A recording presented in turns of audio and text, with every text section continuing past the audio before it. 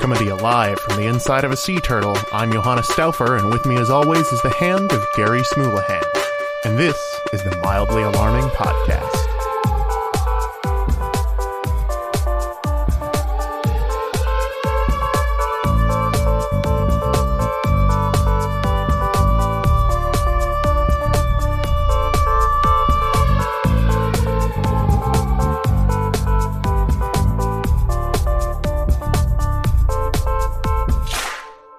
Episode 88, A Terrapin Melange.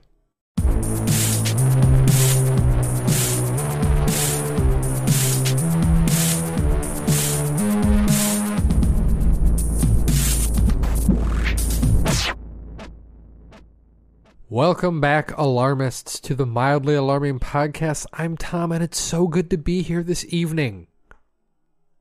And I'm Johannes. And it's so good to be here this evening. It's fine. For you, too. It's okay. No, it's great. I like it well enough. We're here. We're in your home. We're making a podcast. Things are good. Things are good. You just gotta embrace that positivity. Just wrap your arms around it and nuzzle your face into its soft fur and just really kind of shimmy a little bit. Are you done? I could go on. I wish you wouldn't. Oh, well, fair enough. So what are we talking about? On our board game podcast tonight? Yeah.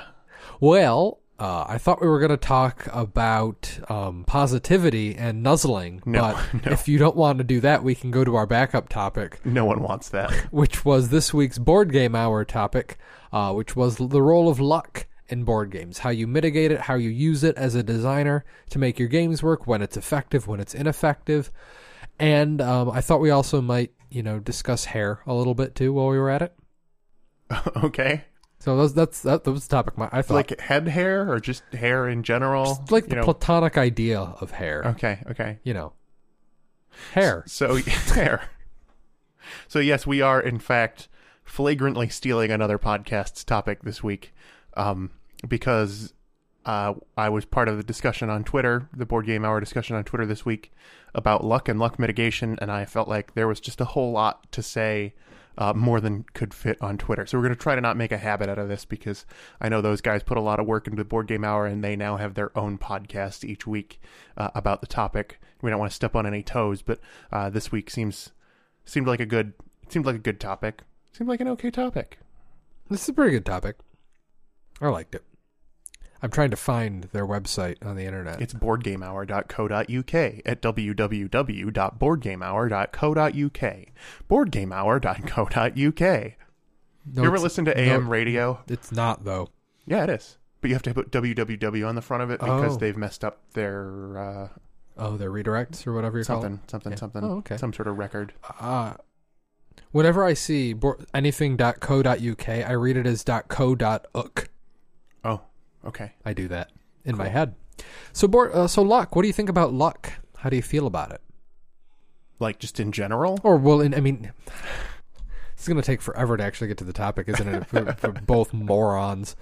And the real question all of our listeners are just wondering is, when are we going to get to hair? Eventually. Just be patient, folks. We will get to hair. We'll get there. We will talk about We're going to completely forget.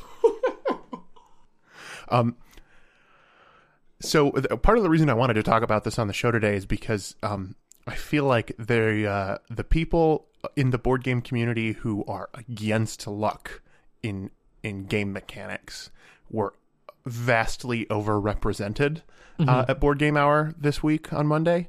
It could be that they were accurately represented and that there are just a lot more of them. That's entirely possible. But for a few people, there were not many out there saying about things about luck-based mechanics that they liked in games.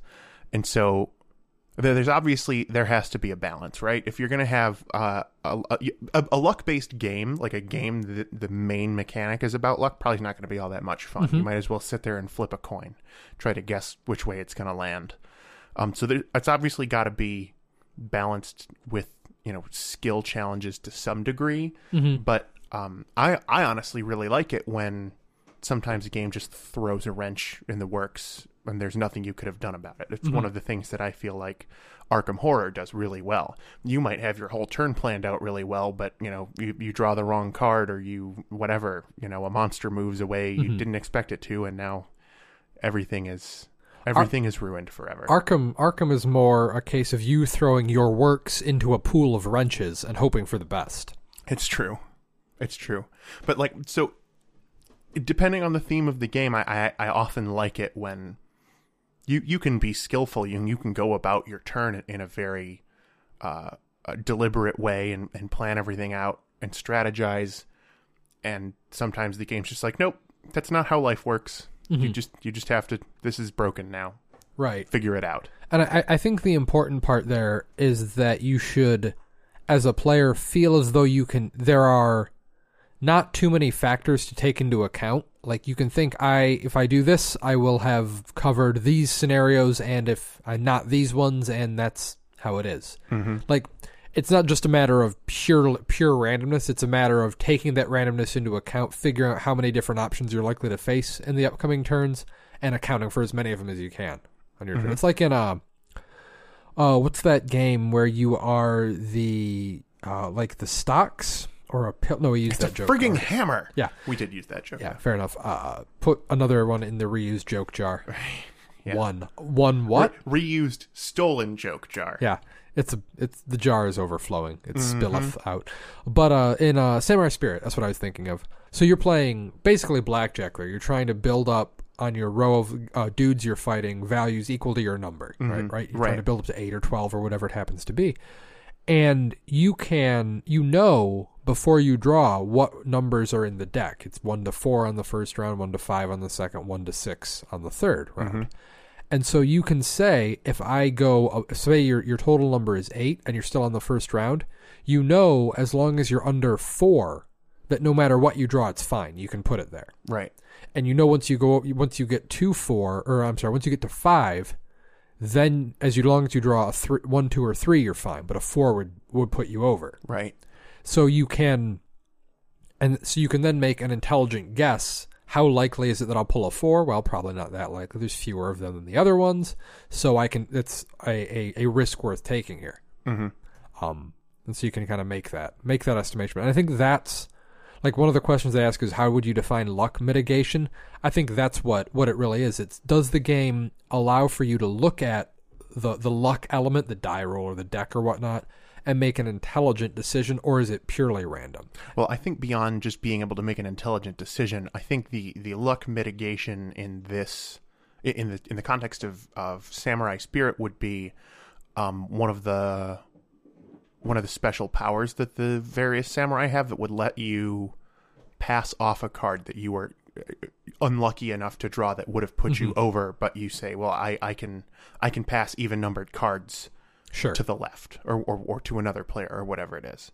I think that's more what it is, because at least in terms of luck mitigation mechanics rather than just I thought it was funny. I came in a little late. I think I came in on question 4, so I missed kind of the beginning of the discussion on Monday, but so I actually didn't see how people defined luck mitigation, but the feeling I got, at least from the people collected there, was that they were sort of approaching game design from this position of you have to have some amount of luck so that you're not just making a solvable game. So you have to include dice rolling, or you have to include shuffled decks. But now that you have that, we need to make sure that there are things in place so that they're not too random, because random and luck-based gameplay is bad and it must be mitigated. And so I think there was partially a connotation just because of the word mitigation, but I think there was also sort of an attitude of like, we don't want that randomness mucking up our well-engineered games. See, I would debate that on a couple different points.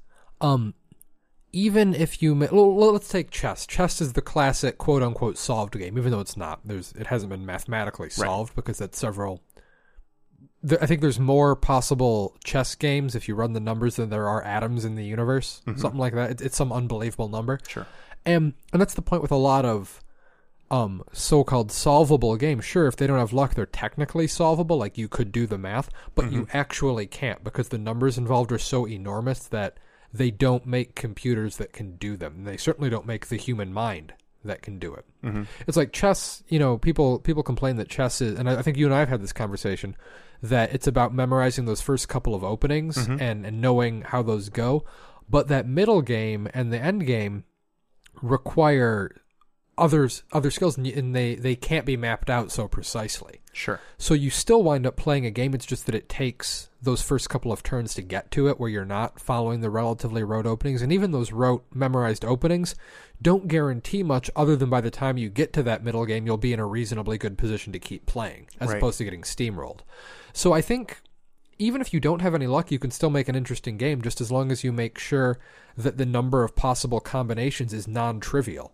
Right, but now, so we're kind of going down a rabbit trail, because I used the term, solved games, and I may have referenced chess. I don't think anyone else actually did. Sure. I was just saying these were people who seemed to sort of admit, okay, you probably need a randomization mechanic in your game, but we really don't want it there. And we're trying to avoid it by mitigating it somehow.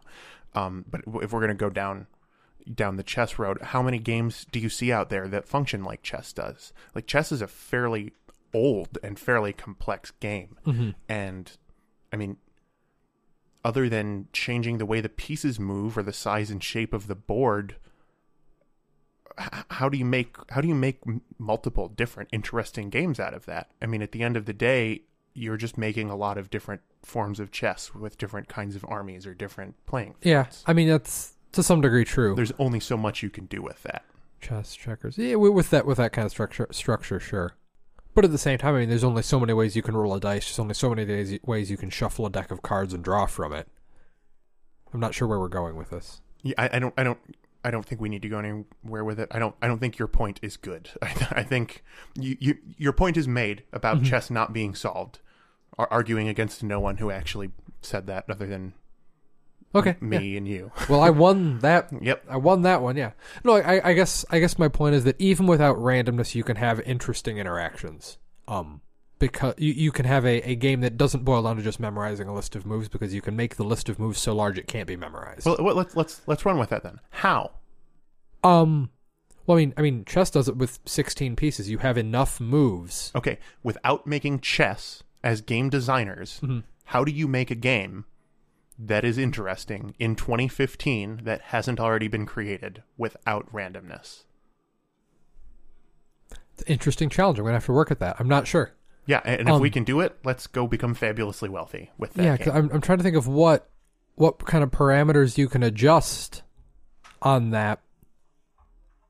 Now, I guess another question worth asking is, does hidden information, does information that I don't have count as randomness? Like, let's look to Skull, that game we played the other week. Now, for those not in the know, Skull is a game where each player is going to lay down one or more of their cards. It's either going to be a skull or a rose that they lay down. Then you're going to keep going around until somebody finally calls it and says, I think that I can draw from among all of us a total of X cards without drawing a skull. So like if we've got 4 players playing and they say, I can draw 4 of these cards without drawing a skull, they're assuming that everybody put down roses. Nobody put down a skull. And you keep going around playing more and more until eventually somebody calls or everybody runs out of cards, and I guess somebody's forced to at that point. I don't know. We never got that far. Yeah. It's really a game about bluffing. It's a game about bluffing, lying, that kind. It's excellent. Yeah. Highly recommend. But when I make my decision to call or not, the information I have is incomplete. I only know what I put down and maybe what cards you've lost over previous turns, so I can make some intelligent decisions. But there's information I don't have. Do we distinguish that from randomness? I feel like whether or not mathematically it is the case, there is a distinction to be made between luck and randomness, if that makes sense. Elaborate if you could. So hidden information definitely adds a degree of luck because you don't know what the other players have, and I'm not a mathematician, but statistically it can be known, I guess, given the cards available.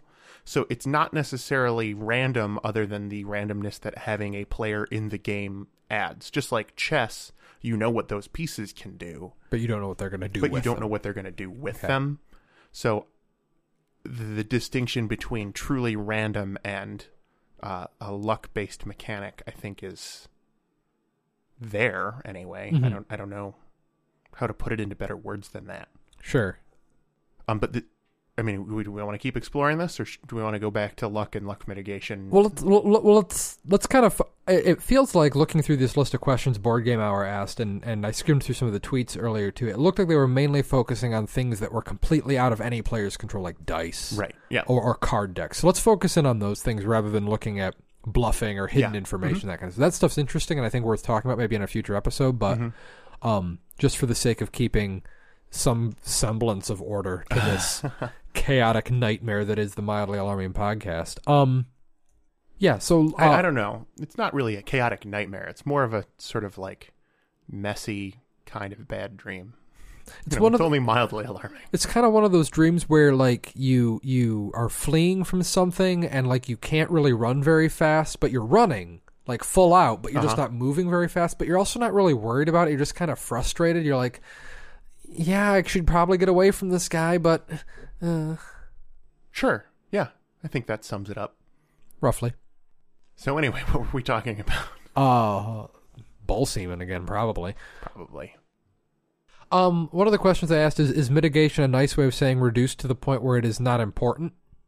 No, I don't think so. One of the things I always think about when I'm thinking about luck in games, or luck in general, or numbers in general, is that oftentimes any given person's sample that they're looking at is completely meaningless. Mm-hmm. Like, let's take, what's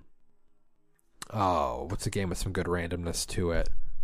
Let's even take Arkham as an example. Okay. Given the amount of randomness in that game and given the number of games we've played, our experience of Arkham means virtually nothing in terms of what you can expect from Arkham over many, many games. Right. Because there's so many possibilities given the number of characters and cards and events and interactions and whatnot. Yeah. Compared to the number of games we play, and we've played a lot of Arkham. That it's just statistically meaningless. So we can't even really say that we have an idea of how random Arkham is or how likely the players are to win it. So my thought on mitigation would be that if you took the full set of possible games, right? And you took all of the players' options and you laid out all of the luck-based options on a line, right? From situations where the player is going to lose to situations where the player is going to win based purely on how they roll. I think that the player, if you're going to mitigate luck, an average player should hit somewhere in the middle of that line, a player who's doing okay at the game, and the better you get at it, the more you understand the systems and the better choices you can make when presented with a given luck, it should move you down the line so that more and more of those total overall games are wins for you. If you're going to have luck in the game, if you're going to have an element of randomness, you'll never get to zero because there's always that one situation where you roll nothing but ones literally every roll and just fail because you rolled too low and you just never succeeded. To me, if you can get to zero, if you can get to the point where it's perfect and you can win every game, that's not a luck-based game anymore. If it's a luck-based game, if it's got that element, it's got to have that element of you're just screwed. It's just over for you. Otherwise, it's solvable, I guess. Right, and I think again, you're blurring the distinction between randomness and luck, which again, mathematically may not exist, but math isn't interesting, and people who like it are lame. I have like 5 spreadsheets open. Yeah, right now. yeah. I mostly just said that because I wanted to hurt you. You did. Good. You did. You hurt me so deep inside. So, a lot of the discussion that I found interesting was more about like, is luck and is a mechanic that allows the luck of the draw to totally throw the game or at least your turn for you a bad thing? And there was a lot of. There were a lot of people who said that yes, that's bad. You want to avoid that, and that's why again they were talking about luck. Like the topic was not luck. The topic was luck mitigation. Mechanics designed to take the luck inherent in dice based and deck based mechanics and make it less random, make it less luck based. And I see use to it. I see you don't want a game where, it's like how I feel about the blue shell, the leader shell in Mario Kart. I think it evens. As someone who's pretty good at Mario Kart otherwise, I feel that it evens the playing field too much. Like, to a point that, it doesn't matter if you get good at the game, because someone could nail you with a leader shell on the last lap and you could get passed by everyone. And that's just so random, and it sucks, and I hate it. Someone made a really good point, though. I thought I wrote it down here, but I didn't. But someone said basically, the people who are the most vocal about luck are the people who think they're the most skilled and get the most screwed out of it by luck-based mechanics. And I actually think that describes me perfectly in that Mario Kart situation. Now, as a person who has also played that game against people who are better than me, or gotten a new Mario Kart game and had to get good enough to try to overcome the computers or whatever, I've also been sitting there going, come on, I need that blue shell if I'm going to get the 3 stars or whatever it is on this cup and advance in the race. And so I think it's necessary. And it's actually almost like the flip side of luck mitigation, right? I need that luck-based mechanic. I need the somewhat random computer-coded Mario Kart to give me that chance at a blue shell, to give me that chance at knocking that guy out of first.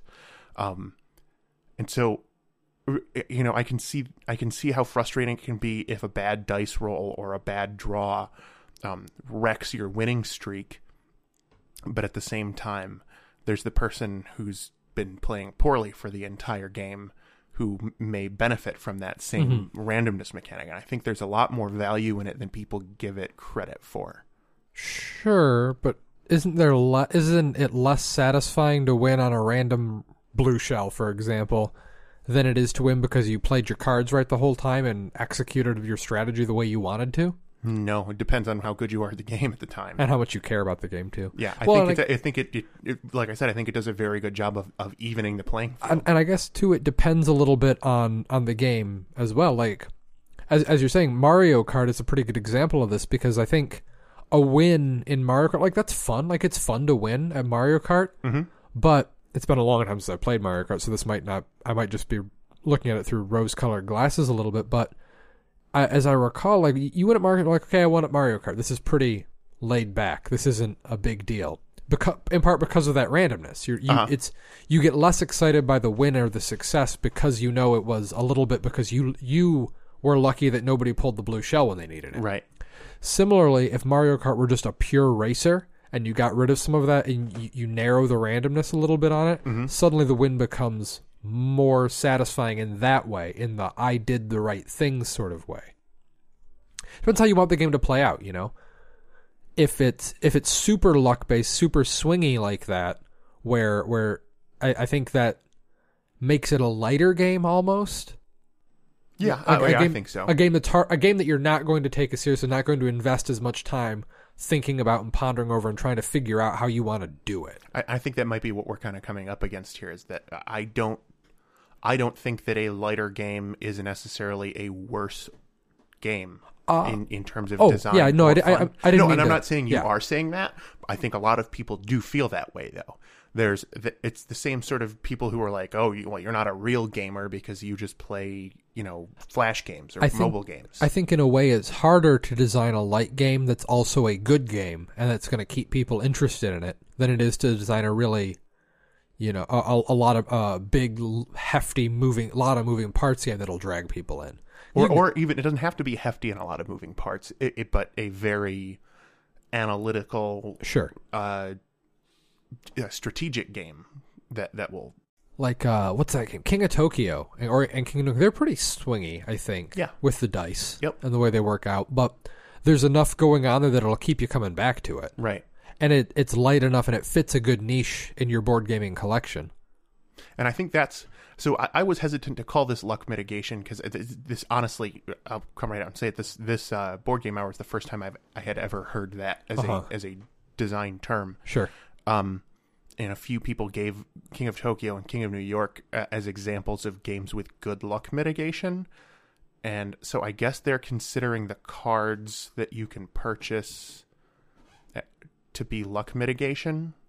I would call the, if I'm understanding the term correctly, the ability to re-roll luck mitigation too. Yeah, it is. Yes, that definitely is.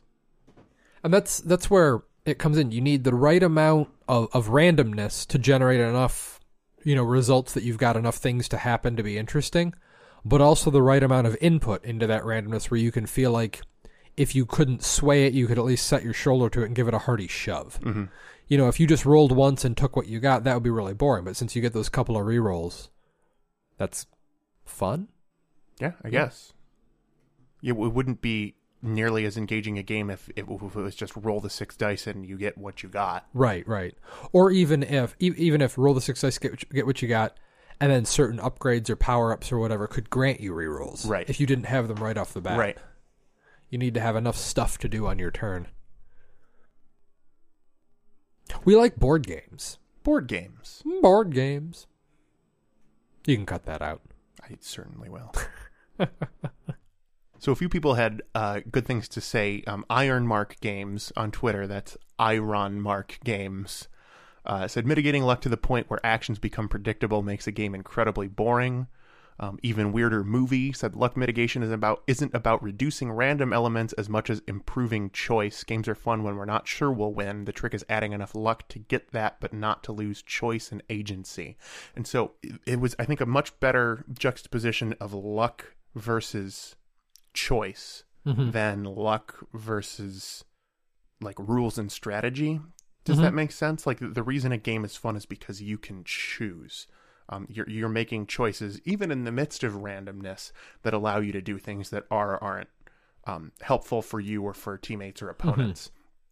And so that re-roll mechanic in King of Tokyo and many other games is a way that you can take random input from the game, from the dice that you rolled, but still make a choice and do something with it. But it's still a pretty luck-based game at the end of the day. And so I don't know. What do you think about that? Yeah, no, I agree. You always want to be presenting the player with interesting choices. So if you're gonna, a luck element should still be giving them those options and making them analyze their resources and pick where they want to invest them, even given the random hand that fate dealt them. I think it dovetails nicely into another point though. If you're gonna have a very very swingy game like that, it's important to make sure that if you're going to get screwed over by the luck of the draw, you shouldn't be screwed over for like an hour. It should taper off pretty quick. Yeah. That's one of the things you can run into in Arkham in some cases where you're like, we lost this now, and it's going to take us 45 minutes to figure that out. Yeah. To play it out to the point where we've actually hit the lose condition. Yeah.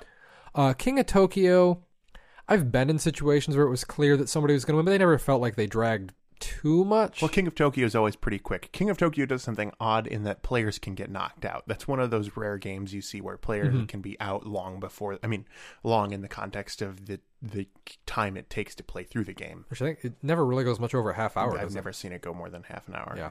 But you can get knocked out, and then there's still 15 minutes of play left for the other 3 players. So, but you really want to avoid the situation where luck has effectively removed you from the game, but not really, and you just sort of have to mime it for a long time. That's one of the things I think you really don't like in Eclipse. Yeah. Is when you get a bad pull on the initial exploration, and so you don't have much to build your empire on. Yeah. And then you're still stuck. You haven't actually been eliminated yet, and probably nobody's going to bother to come and eliminate you because you're not really a threat. Why waste the time? I made Tom really mad the first or second time we played. No, you already told the story once. Did I? You did on an earlier podcast about the thing where you then decided to figure out the mechanics of it, and you collapsed your empire. And yeah, we already heard about how I'm a huge asshole. Let's move on. Well, that happened, and Tom's a huge asshole. I'm a big, enormous, mendacious, disembodied head. Anus. I wish I hadn't spoken over top of that. I would have put that right at the beginning. You want to try it again? No, it's fine. I like luck in games. I think dice are fun to roll. Cards are like the kind of we've been talking kind of highbrow here, or as high as your brows can get when talking about toys. But really, I think the reason you include luck in the game is because it's fun to roll a fistful of dice. Yeah. And it's fun to draw the top card off a deck and find out what it is. That's just enjoyable in and of itself. And like, It's fun to draw 4 cards. It's fun to roll a bunch of dice. It's kind of boring to roll one or to just pull one card, but let your players draw a bunch of stuff and then go from there. Let them roll a whole pile of dice. Mathematically, it might come out identical, but they don't know that. So it's fun. Randomness is fun. It's fun to see what happens. I'm actually like a little disappointed to hear you say that, just because I feel like I'm often the voice for more randomness in our design. And you you're certainly often are. the voice for more spreadsheets in our design. Mm-hmm. You certainly are the voice for more randomness, and I certainly get spreadsheet blindness when I'm And working. I was kind of hoping we could get shouty at one another over this one, but instead we went highbrow, which was boring. But it's okay. Hopefully people will enjoy it. No, randomness is fun, but I think it needs to be embedded in a framework where it's not going to veer off into not fun. Yeah. Agreed. Abounded randomness, I guess is how I would call it. How would you create that in Microsoft Excel? I don't care. I would first care. down the left-hand side, and you should just cut this off partway through as I'm talking, and that'll be funny. So if you have anything you would like to add about to our discussion about luck-based mechanics, or if there are games we should check out that use it well, or if you generally just want to shout things into the void that is the internet and point them vaguely in our direction, you can hit us up on Twitter at Mildly Alarming. You can send us an email at mildly. So if you have more you would like to say about randomness and luck and mitigation in games, and if you would like to throw it at us across the endless sands of the internet, roll 1d6, and on a 4 or higher, you may send it to us on Twitter at Mildly Alarming. On another different roll, I don't know what we're doing here. You could hit us up at Gmail. What? Did you say Twitter? I think I said Twitter. I always start with Twitter. This is a cluster. Good God. If you have something you want to say to us, you can hit us up on Twitter at Mildly Alarming, by email at mildlyalarming at Mildly Alarming Show, right? I think that's our We email have address. 2 or 3 email addresses. It's hard to keep track of. Twitter at Mildly Alarming. Email mildlyalarmingshow@gmail.com. Website www.mildlyalarming.com. The email is actually mildlyalarminggames@gmail.com. No, it is Mildly Alarming Show. We have both. Oh. Do we have to try that again now? We're on Twitter at Mildly Alarming. We're on email at mildlyalarmingshow@gmail.com. We have a website with a comment section at www.mildlyalarming.com. How hard was that? Now a word from our stupid sponsor. Stay tuned after the Mildly Alarming podcast for Meatball Parade with Gary Smulahan. This week, Gary presents a lineup of his favorite meatballs from around the world and gets his hand stuck in a sea turtle. Uh-oh, Gary. Looks like this problem has some real meat on it. Catch Meatball Parade with Gary Smulahan after the Mildly Alarming podcast.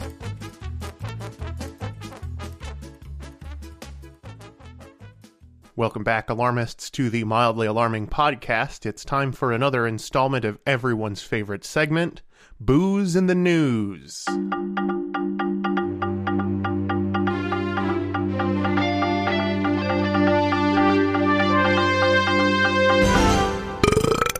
Tom, what's in the news today? Possibly the greatest headline that has ever been penned, and the source of my newfound respect for the state of Texas. Oh? Texas's top officer Snoop Dogg, a dope-smoking cop hater. I think you missed some punctuation. Oh. Texas has an officer named Snoop Dogg? No, there's a colon there. It's Texas's top officer says, colon, Snoop Dogg a dope-smoking cop hater. So that is a much less interesting article. Sorry, Texas, you and I still are not friends. Yeah, we've got at least the booze half of booze in the news so far. What else have you got? I think Snoop Dogg would make a great top cop. Sure. Is a top cop like a hot cop? Is that anything like a hot topic? No, I don't think so. Okay, well, I wouldn't know. Next up on the list, we have scientists say smelling farts prevents cancer. Well, I probably will never get cancer. You are sitting in a room with me. But although hydrogen sulfide gas produced by bacteria is well known as a pungent, foul-smelling gas in rotten eggs and flatulence, it is naturally produced in the body and could in fact be a healthcare hero with significant implications for future therapies for a variety of diseases, said Dr. Mark Wood in a university release. And this is coming from natureknows.org, which sounds super legit and not at all like some sort of weird hippie homeopathy bullshit website. Is it Nature Knows, like NOSE? Because fart smells. Yeah. Yeah? Yeah, no.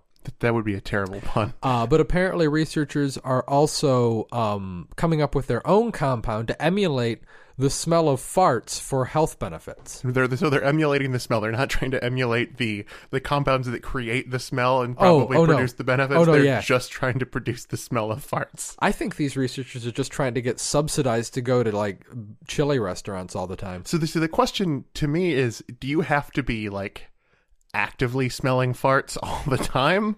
Like, or is it just like, well, it's my dad had a lot of beans when I was growing up, so my chance of... No, it's like any other medicine. You've got to take enough to get it to maintain a certain level in your system. So like if you smell farts a certain percentage of the time, you're going to be okay. So like if you live with somebody who farts a lot, or if your cube mate is a farter, or you've got somebody who liberally crop dusts the aisle at work, you'll probably be fine then. But so you have to build up like an amount, kind of like an antidepressant. They don't really start working until you've built up an amount in your bloodstream. Yeah, you got to hit that level and maintain it too. You can't let it go down over time. So you can't be like, I'm gonna go on that tour of Chernobyl that I've always wanted to. So I'm just gonna huff some farts real quick. Where are you going to get the fart stuff?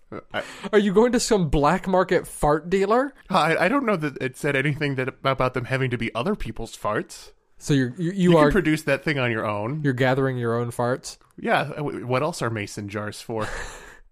I thought those were for storing your own urine. Okay, that's the one other thing. Oh, this is the classiest bit we've done. Yep. Apparently the source for that was something called sunnySkyz.com, which when I open it up just has a huge banner that says live, laugh, love across the top of it. So that's extremely trustworthy, I'm sure. Mm-hmm. It's the kind of news source we look for when we do booze in the news. Well, I've got one here. Kentucky company makes KFC Double Down scented candle. Speaking of farts, if you don't remember the horror of a few years ago when this was released, the KFC Double Down is a bacon and cheese sandwich, except they replaced the bread with pieces of fried chicken. It's just bacon and cheese between two pieces of fried chicken, and you're supposed to eat it with your hands. Now, we have a not inconsiderable number of international listeners, which is to say there's a guy in England who listens to us. Yeah. England? Ireland? Well, the UK anyway. The UK, as they call it if you don't know how acronyms work. Is that an acronym? Sure. I lost all track of thought.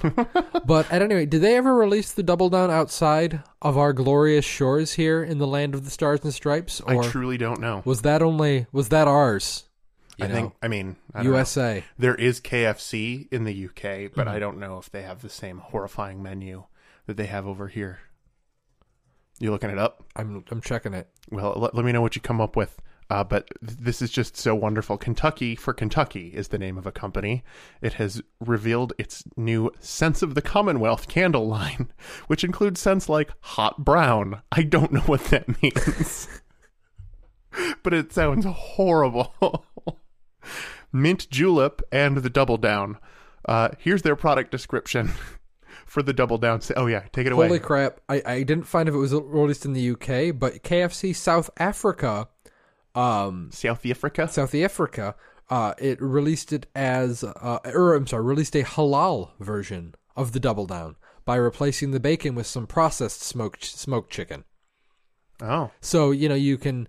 So you can have cheese with chicken and be halal. Apparently, huh? But anyway, I thought that was worth bringing up. I guess, yeah. It appeared in New Zealand too, so I'm going to assume the UK got it. Yeah. And carry on. Sorry. All right, this is the product description. For the scented candles. Yeah. So you want to feel the presence of a Double Down sandwich, but it's mysteriously vanished from the KFC menu again? What a dilemma. Well, good news, Kentuckians.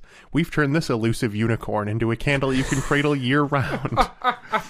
Layered with pure Kentucky goodness, this Double Down candle starts off with a layer of Kathy's real fried chicken candle mixed with bacon pieces, easing into a bacon-scented center, finishing off with another layer of bona fide fried chicken. Let's leave a candle in the window to show our friend the way home. Hashtag never forget. Hashtag bring it back. Hashtag who needs bread when you have chicken? Hashtag never forget? Yeah. Really? For the Double Down sandwich? Yep. Wow. Do you think Kentuckians are proud of the fried chicken? I guess. Like, I'm kind of glad Michigan doesn't have anything like that named after us. Yeah, that would be. Like, what would it be? I don't even know. Yeah, I'm glad we didn't suffer that horrid fate. What are those things that they have up north? Pasties? Yeah, that's the one. Those are good. It's true. You ever had one? Yeah. Yeah, they're good stuff. I just like them. I still don't think I'd go for a pasty candle, though. No, they don't really have the scent for it. No. Like, it's really more flavor with those guys. You get the burnt on the bottom when they're made right. Nice char. You get the potato, and I assumed it's some kind of beef in there. I don't really know, but dip them in a little ketchup or whatever you want. It's good stuff. Don't use ketchup. Ketchup is a crime against food. It's not even a little bit true. It's absolutely 100% true. I What will else cut do you you. have? Yeah, What's that? go ahead. Let's see here. Oh, this one actually occurred not far from where we are sitting just now. Family gets $17,000 internet bill for movie download on a trip to Canada. Yeah. So, apparently a trip across the Ambassador Bridge to Canada turned out to be pretty expensive for one local family. While their son watched videos online, he was unknowingly racking up thousands of dollars of charges as his parents drove to Toronto. It was an innocent trip, said Mike, whatever you pronounce that last name. I probably shouldn't just reveal his name on the air. It's already on the internet. You're reading a news article. Domzalski. We had never been to Toronto. It was something different. Domzalski's April cell phone bill came with charges of $17,476.99. Good Lord. Apparently, the iPad was hooked up through his work cell phone. His personal phone had internet or international plan, but his work phone did not. But the best part of this article to me, really, honestly, is the AT&T spokesperson's response to the newspaper. This is coming from myfoxtwincities.com, which is the Fox News affiliate in Minneapolis, St. Paul. Apparently, that's where these people were from. So they were driving to Toronto via the Ambassador Bridge, which is in Michigan.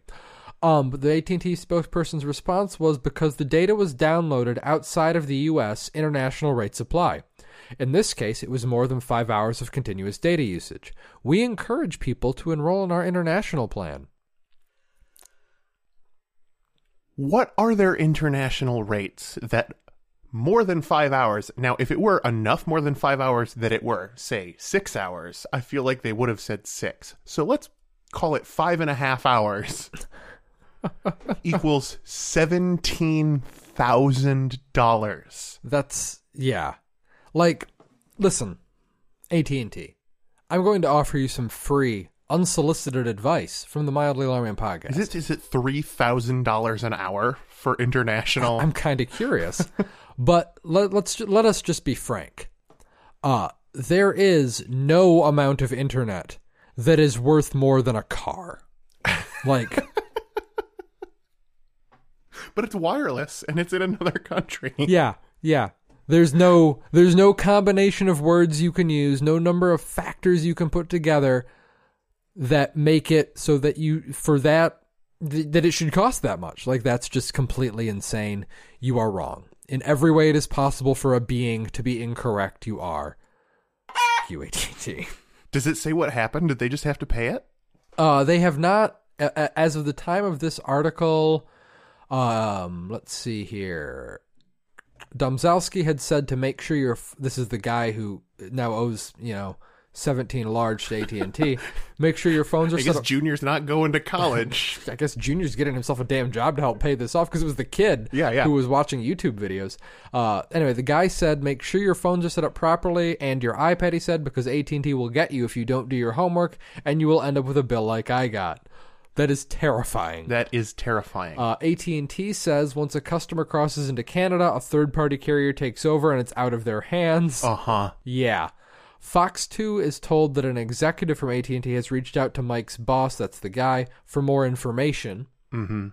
And Fox 2 plans to stay with the story and update it when new information becomes available. Hashtag never forget. Yep. And this was posted May 5th of 2015, so just a couple of days ago. So hopefully Mike isn't going to wind up spending $17,000 for that trip to Canada. Because the drive from the Twin Cities to Toronto, that's a long drive. And then you got hotels. You know, he brought his wife and kids with him, it sounds like. So you've got entertainment for them on the trip and food. Yeah, and if they were streaming their entertainment through his cell phone, too, that's just bad news. Yeah, so it sounds like old Mike's in for $17,000 just getting from Minneapolis to Toronto and back before you factor in the data usage. Yep. Poor Mike. Yeah. See, when you said there was a story near to us, I was a little excited because I thought you were going to talk about Giggles the pig, who is running for mayor in Flint. Look it up. It's a real thing. Yeah. I'd vote for him. But that was good, too. I will vote for him. I am going to move temporarily to Flint just to vote for Giggles the pig. A noble goal. If his name were anything else, I don't know that I'd be interested. What if he was a person who changed his name to Giggles the pig just to run as Giggles the pig? I'd consider it. But there were pictures of a pig. And it was on the internet, so it must be true. That's very true. So what else have you got? Well, let me tell you, from the Jacksonville Sun-Times. Oh, boy. Florida man tries to cash a check for $368 billion. I don't see what's funny about that. That's totally legit. Let me tell you. I'm just going to read the whole thing. It's pretty short. A Florida man walked into a Jacksonville Bank of America and tried to cash a $368 billion check. Jeff Waters explained to the bank a homeless man named Tito Watts sold him the blank check from the U.S. Bank of Idaho that was reportedly issued in the 90s. Waters made the check out to cash and was told by Watts that the check would clear for any amount he wrote it out for if he gave him $100. Waters said he wanted $368 billion to open up an Italian restaurant. I'm sorry, Italian restaurant? Just one. That restaurant should probably be Italy, just the country of. He goes into detail. Ooh. Here we go. Here's a quote. Waters said, "It's always been my dream to own the best Italian restaurant in the earth. I'm 10% Italian. Cooking authentic Italian food is in my blood. I had planned to make the restaurant 80 million square feet and able to accommodate 30 million eaters at once. Plus it was going to be totally underwater so people could look at sharks while they ate. But the bank wouldn't give me my money they owed me. Tito said the check was good for any amount I wanted to write it for. So blame Tito, not me. I'm as innocent as a schoolgirl." I have so many questions. First, in the earth? He was underwater. You know, it's within the sort of obloid spheroid that is... Where did this come from again, this story? This is the Jacksonville Sun-Times. I did look. It does not appear to be a tabloid. Okay, fair enough. I'm just wondering if that's a typo for on the earth? Yeah, oh, no. They're not typos. There's a little sick, you know, like... This is a direct quote from Mr. Waters. Okay, so he's in the earth. Yep. Fair enough. Yep. How 30 million eaters at once million, in an 80 million square foot restaurant. You should look it up and see how many million square feet is Italy. Let's see here. Italy is a country in Europe, officially the Republic of. Italy is 30 million, or 116,347 square miles. So how many square feet is that? Come on, do it in your head. W. It is a lot of square feet. Looks like 32,435,682,000. Nope, I got the decimal point wrong. It's more than that. Okay, so not quite the size of Italy, but certainly bigger than, say, Rome. I'm sorry, it's considered, yeah, Yeah, it's big. It's Yeah. big. He wanted to build a very large restaurant. Yeah. When police searched Waters, they found both bath salts and Chinese throwing stars on his person. What are bath salts? Like, I don't understand. They're those. like some sort of horrifying drug that makes you eat people's faces in Florida. Do you? Literally every news story about bath salts seems to come from Florida. So like, if I did some bath salts right now, like if I just popped them, shot them, I don't know. okay, would I have to go to Florida before I could start eating face? Yeah, I think they only work in Florida. Okay, that sounds awful. Yep, he was arrested for the bath salts and throwing stars in addition to forgery, but was later released after posting a $23,000 bail. Did he just like erase the check and write a new number? $23,000, and he handed it to the then lucked out after that. They were like, "Well, yeah, this seems legit." I feel bad making fun of the addicted to bath salts and the clearly mentally ill, but what are you gonna do? He had throwing stars. He did. He was prepared.